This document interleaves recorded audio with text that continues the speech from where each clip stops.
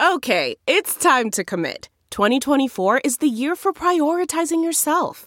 Begin your new smile journey with Byte, and you could start seeing results in just 2 to 3 weeks. Just order your at-home impression kit today for only $14.95 at Byte.com. Byte Clear aligners are doctor-directed and delivered to your door. Treatment costs thousands less than braces. Plus, they offer financing options, accept eligible insurance, and you can pay with your HSA, FSA. Get 80% off your impression kit when you use code WONDERY at Byte.com. That's BYTE.com. Start your confidence journey today with Byte. Welcome to the Daily Break. I'm Andrew Tallman. Here's what's happening today at Newsweek. There's a storm from the sun coming our way, and it's going to hit the Earth today and also tomorrow. There's actually 2 different storms. United States National Oceanic and Atmospheric Administration Space Weather Prediction Center issued an alert yesterday cautioning us about these storms and reminding us that it's possible to see some effects from these storms today and tomorrow. In case this terminology is new to you, a geomagnetic storm is a major disturbance to Earth's magnetic field, often triggered when the sun sends out a cloud of charged particles at our planet. Those clouds are known as coronal mass ejections, or CMEs. And geomagnetic storms can have all kinds of effects and come in varying strengths from G1 to G5. Now, a G5 would be widespread voltage control problems, protective system problems can occur, power grid, blackouts, things like that. We're not getting a G5. These storms are at the very low end of the spectrum. Today's is a G1 and tomorrow's is expected to be a G2. And no, in case you were wondering, despite what Far East movement would have you believe, there are no G6s. This is a geomagnetic storm, not a private jet. So this means that there's a possible change in drag effect orbit on some satellites, for example. High-frequency radio propagation can fade at higher latitudes. There can be very, very weak power grid fluctuations. Migratory animals actually can be affected by this because they use the magnetic field so well. The most obvious effect is that if you live in the right latitudes, you might for the first time be able to see the northern lights or the aurora. In particular, if you live in places like New York, Wisconsin, and Washington, it might be worth taking a peek outside and looking north, especially if you live in an area where there's clear, dark skies and you don't have a lot of light pollution. For the rest of us at the G1 and G2 level, not likely to make much of a difference. So when you hear power grid fluctuations, I wouldn't be too concerned about that at this point.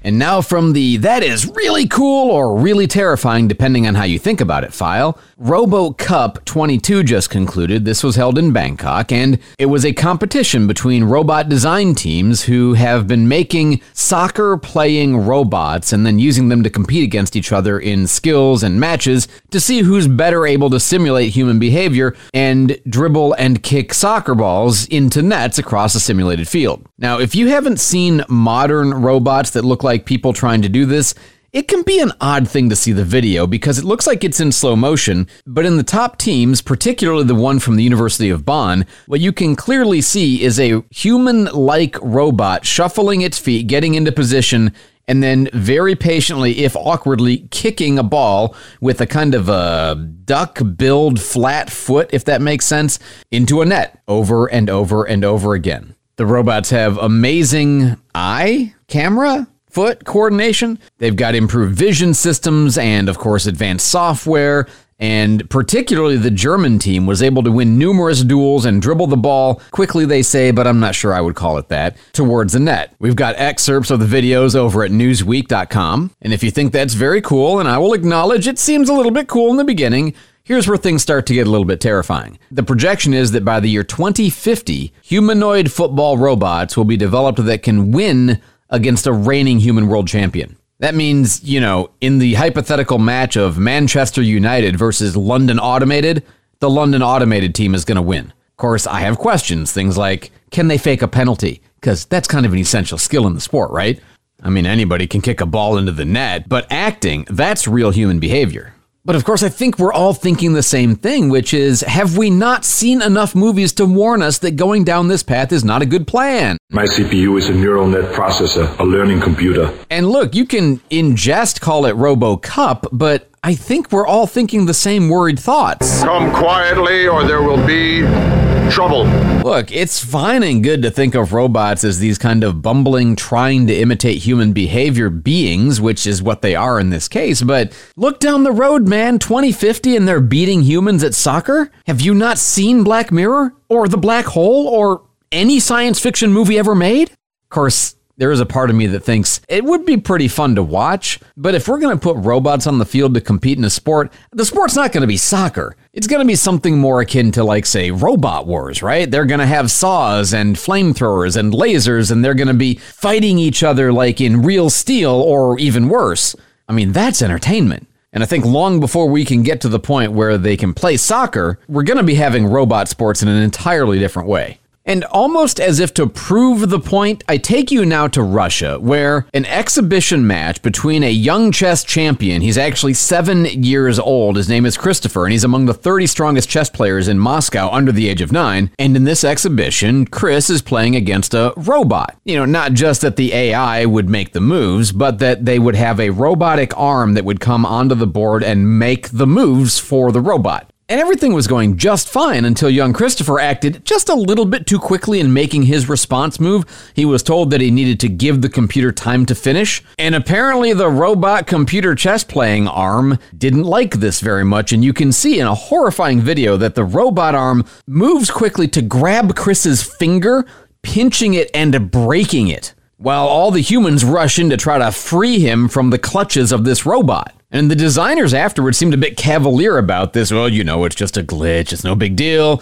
You know, he went too quickly in his behavior and the robot knows that's not supposed to happen. Are you telling me that the robot is now enforcing the rules of timekeeping in chess through physically grabbing a child's finger and breaking it? Oh no, this sounds all too familiar. How about a nice game of chess? Man, that sunset is gorgeous. Grill, patio, sunset. Hard to get better than that. Unless you're browsing Carvana's inventory while you soak it all in.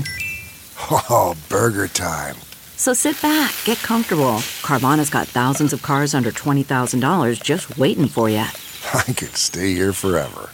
Carvana, where car buying meets comfort meets convenience. Download the app or visit Carvana.com today.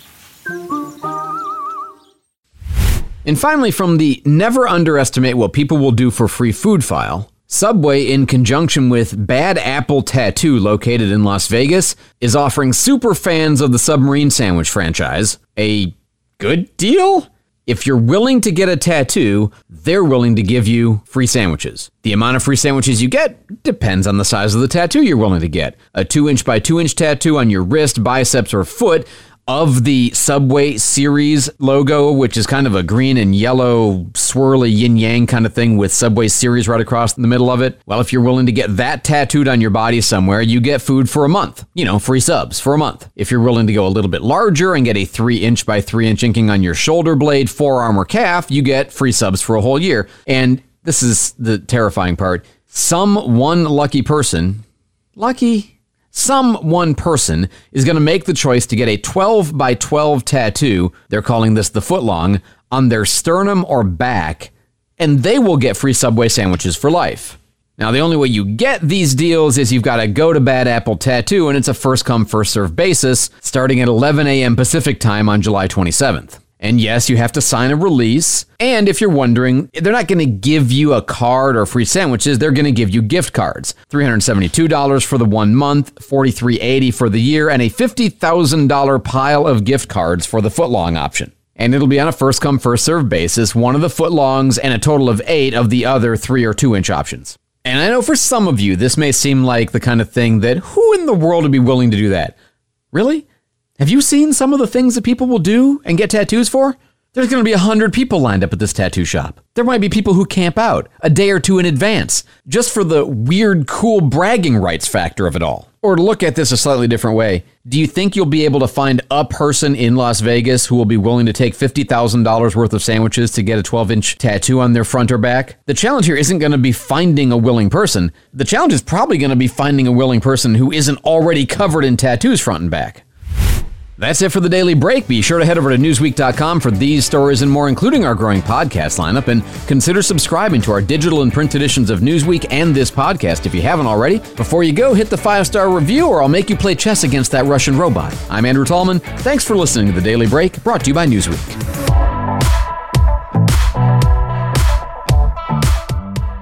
Look around. You can find cars like these on AutoTrader, like that car riding your tail. Or if you're tailgating right now, all those cars doubling as kitchens and living rooms are on AutoTrader too. Are you working out and listening to this ad at the same time? Well, multitasking pro, cars like the ones in the gym parking lot are for sale on AutoTrader. New cars, used cars, electric cars, maybe even flying cars. Okay, no flying cars, but as soon as they get invented, they'll be on AutoTrader. Just you wait. AutoTrader.